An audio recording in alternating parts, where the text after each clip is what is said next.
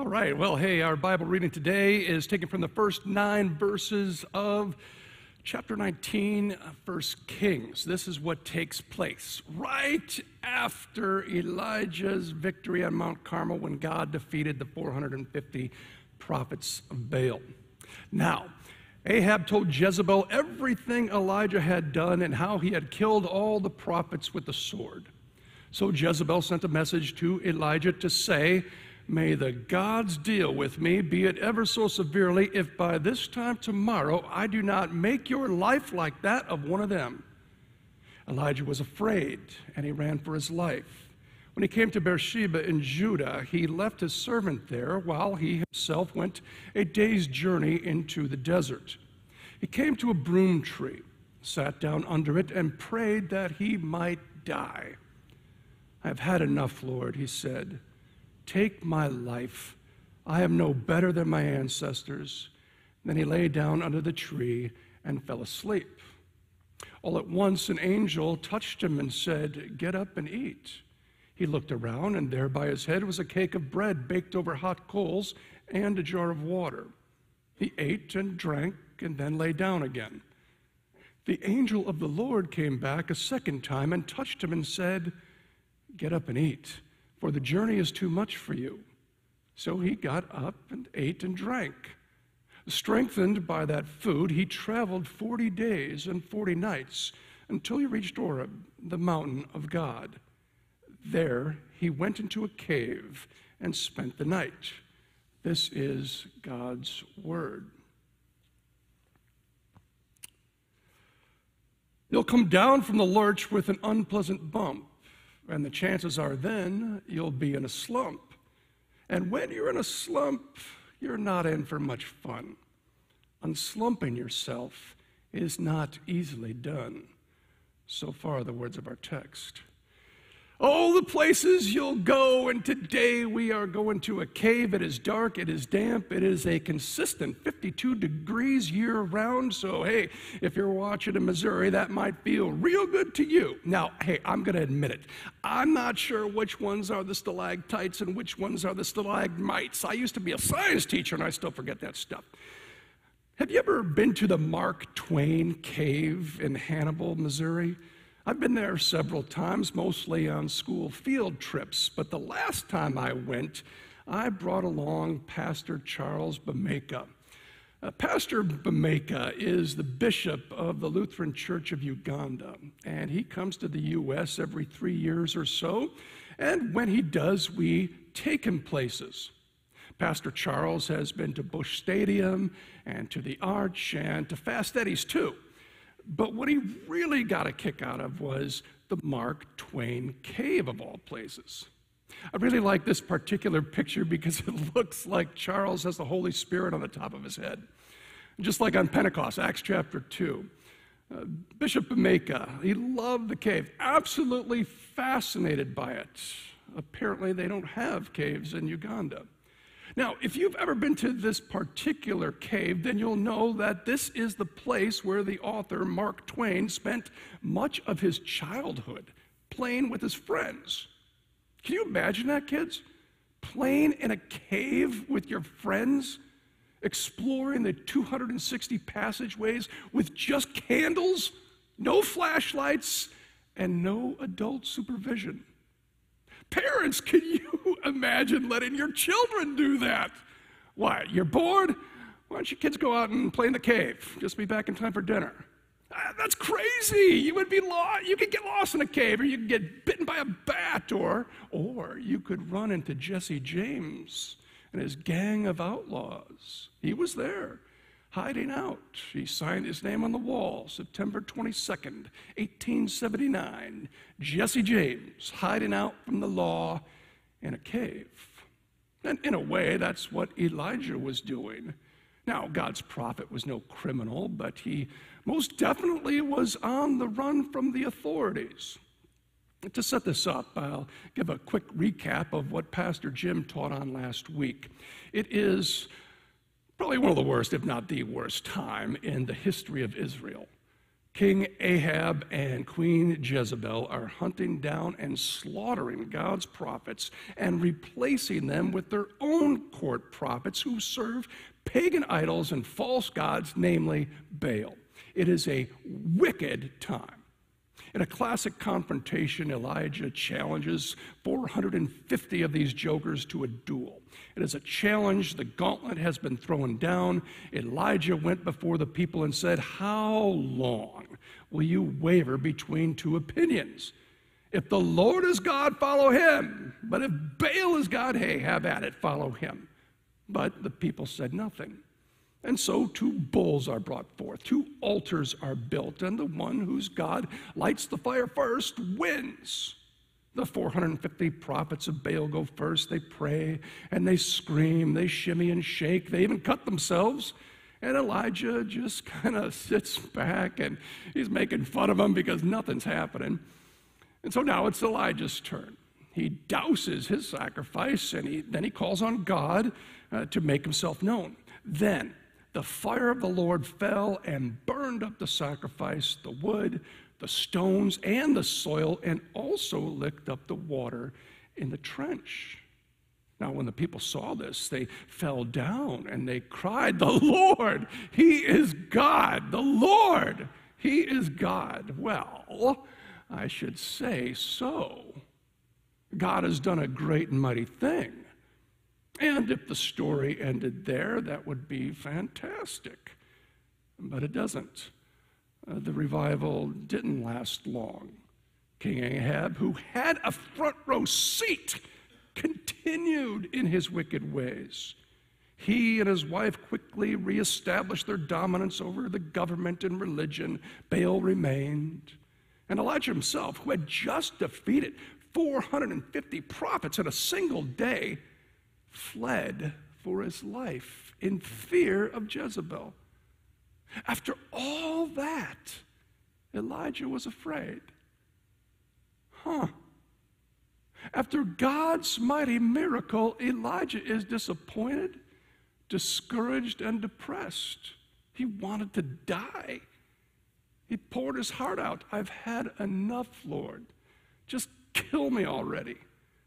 It seemed that his preaching, his warnings, even his miracles were a big freaking waste of time. I've been there. You have too. I'm sorry to say so, but sadly it's true that bang-ups and hang-ups can happen to you. You know it. You've seen God do some mighty things in your life, miraculous things. You were desperate, backed up against the wall, no way of making it, no how, no way, but somehow, some way, God came through. You knew it. The Lord, he is God. But then it happened. And I'm not sure what your it is, but you do. That it could be the result of COVID-19 or cancer or pink slip or divorce papers, a wayward child, the death of your spouse. You've been in a cave. You pour your heart out, disappointed, discouraged, depressed. And oh, I know, you know, Romans 8:28, God works the good in all things for those who are called. But you're not seeing it. You can't see it. How could God possibly work the good in this? Caves are dark. Caves are damp.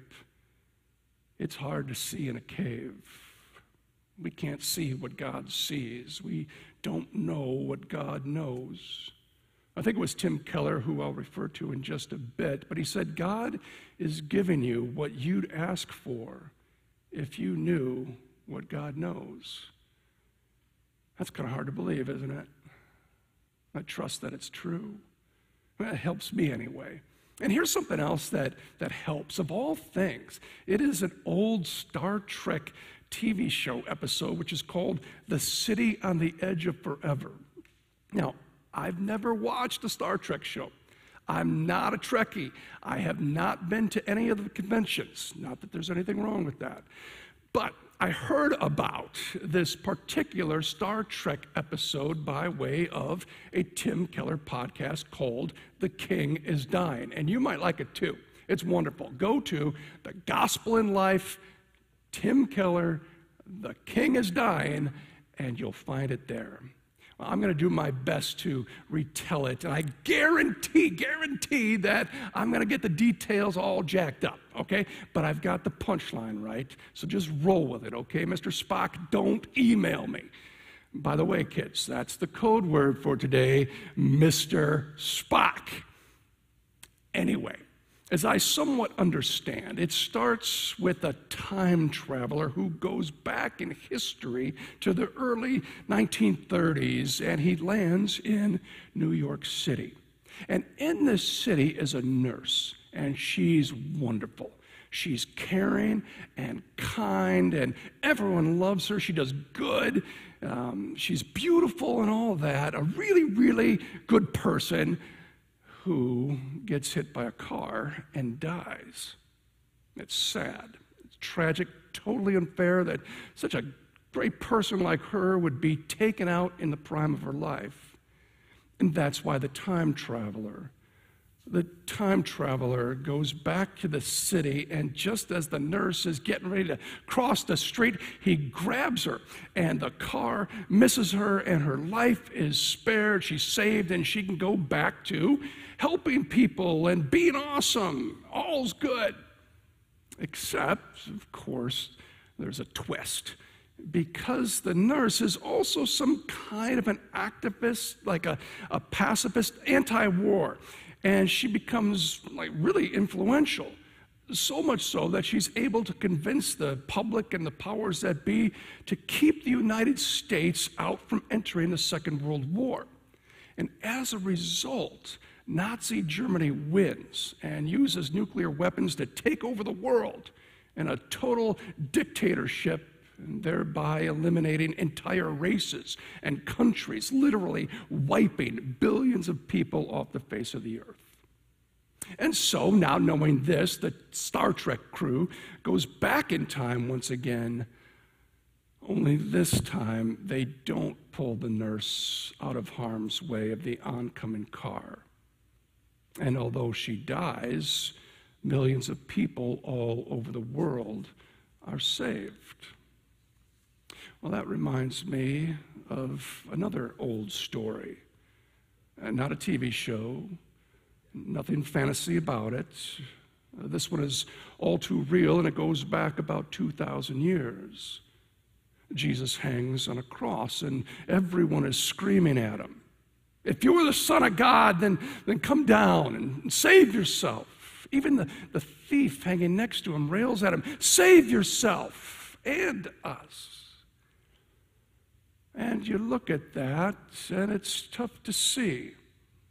But imagine if you could time travel and had been there as one of Jesus' friends, and let's just say that you only know what the disciples knew at that time.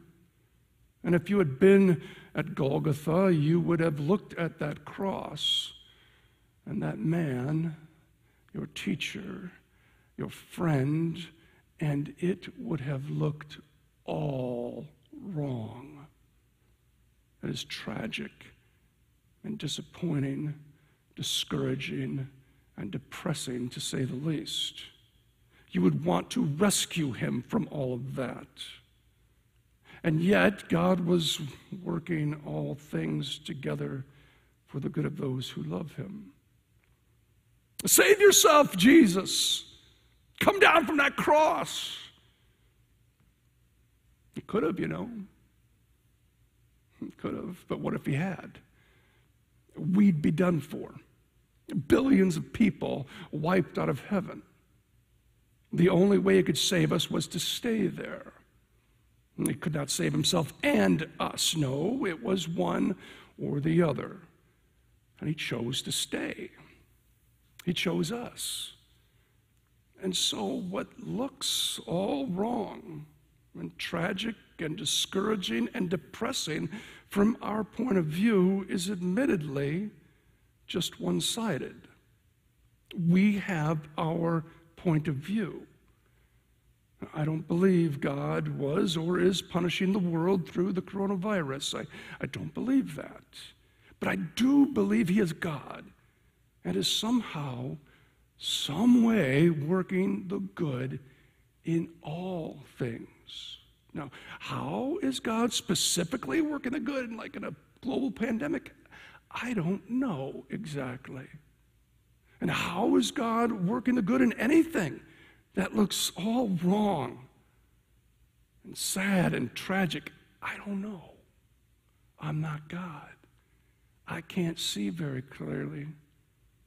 We are in a dark time. It is hard to see in a cave. But I will tell you that a cave just might be the very best place to listen. Well, let's return to Elijah for a moment. I'll pick it up in 1 Kings 19, beginning with verse 9. There he went into a cave and spent the night. And the word of the Lord came to him. What are you doing here, Elijah? He replied, I have been very zealous for the Lord God Almighty. The Israelites have rejected your covenant, broken down your altars, and put your prophets to death with the sword. I am the only one left, and now they're trying to kill me too. I'm afraid that sometimes you'll play lonely games too, games you can't win because you'll play against you, all alone, whether you like it or not. Alone will be something. You'll be quite a lot. And when you're alone, there's a very good chance you'll meet some things that scare you right out of your pants. The Lord God said, go out and stand on the mountain in the presence of the Lord, for the Lord is about to pass by. Then a great and powerful wind tore the mountains apart and shattered the rocks before the Lord. But the Lord was not in the wind. After the wind, there was an earthquake, but the Lord was not in the earthquake. After the earthquake came a fire, but the Lord was not in the fire. Earth, wind, and fire. Do you remember the Okay, I regress. After the fire came a gentle whisper. When Elijah heard it, he pulled his cloak over his face and went out and stood at the mouth of the cave. God came to Elijah in a gentle whisper. God came to him in a soft voice, almost like silence. What did God say? He said, in effect, Elijah, you are not alone. I am with you, and I am mighty to save. You are not the only one left. You can't possibly see what I see. You don't know what I know.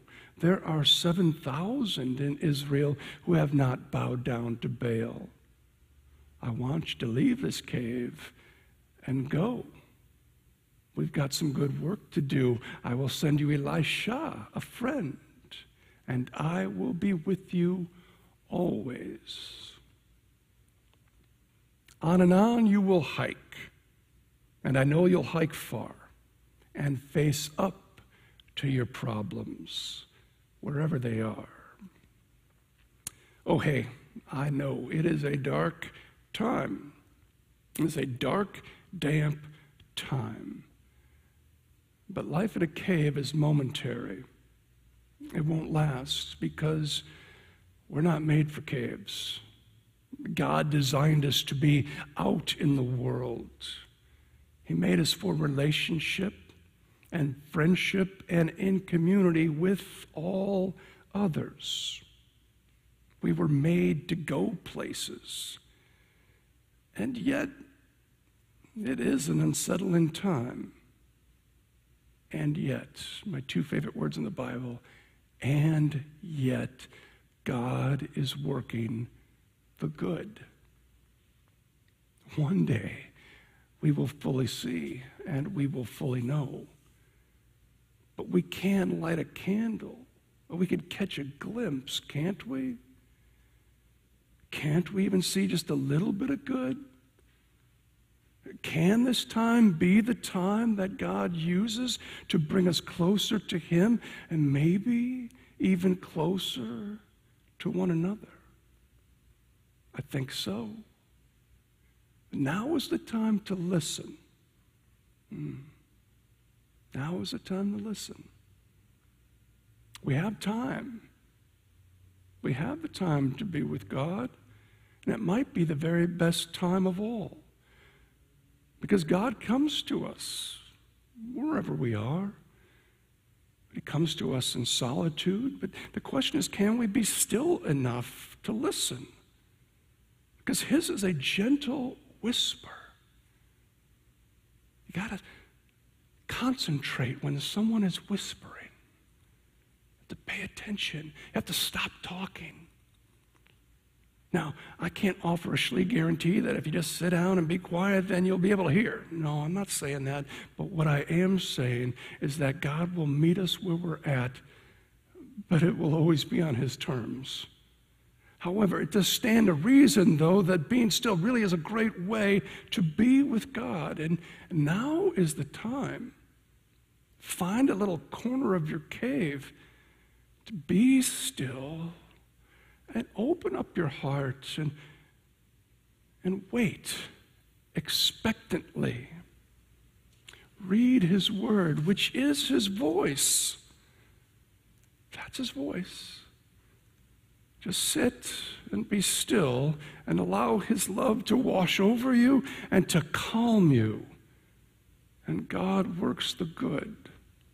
It is a very good time to be with God. It might be the perfect time because all the stuff that keeps us so busy all too often keeps us from God.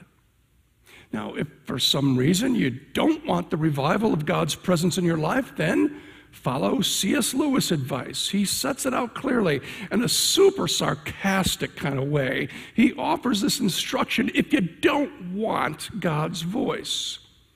He says, then avoid silence, avoid solitude, avoid any train of thought that leads off the beaten track. Concentrate on money, sex, status, health, and above all, on your own grievances. Keep the radio on. Live in a crowd. Use plenty of sedation. If you must read a book, select them very carefully. But you'd be safer to stick to the papers. You'll find the advertisements helpful, especially those with a sexy or a snobbish appeal. Now, if I may update that just a bit, he's saying that if you don't want to hear from God, then keep busy. Focus on yourself and on your problems. Obsess over how tough you've got it. Throw yourself a pity party daily. Keep checking your Instagram so you can compare yourself with one another. Keep the TV on all the time and freak out. Make sure you do that. Be afraid. Be very afraid because it's up to you and only you can save yourself. Now, hey, we know that not to be true, but man, we need that reminder. The first and greatest commandment is that we love God, and we do that so very well when we stop, listen, and become aware of His great love for us, and then maybe, just maybe, we can go after the one that's just like it and love your neighbor as yourself. That we need to look out from our cave and onto that cross. Oh, the places that He would go for us. One greater than Elijah has come. He is the Christ, and He is mighty. He is mighty to save. He is powerful. He can break the world apart, and yet His is a gentle whisper. He holds the world in His hands, and He holds you. He knows He is guiding you. He is carrying you along. He is walking with you. You just don't feel it. He is working the good in all things. Be still. It is a great time to listen. Amen. Let's pray.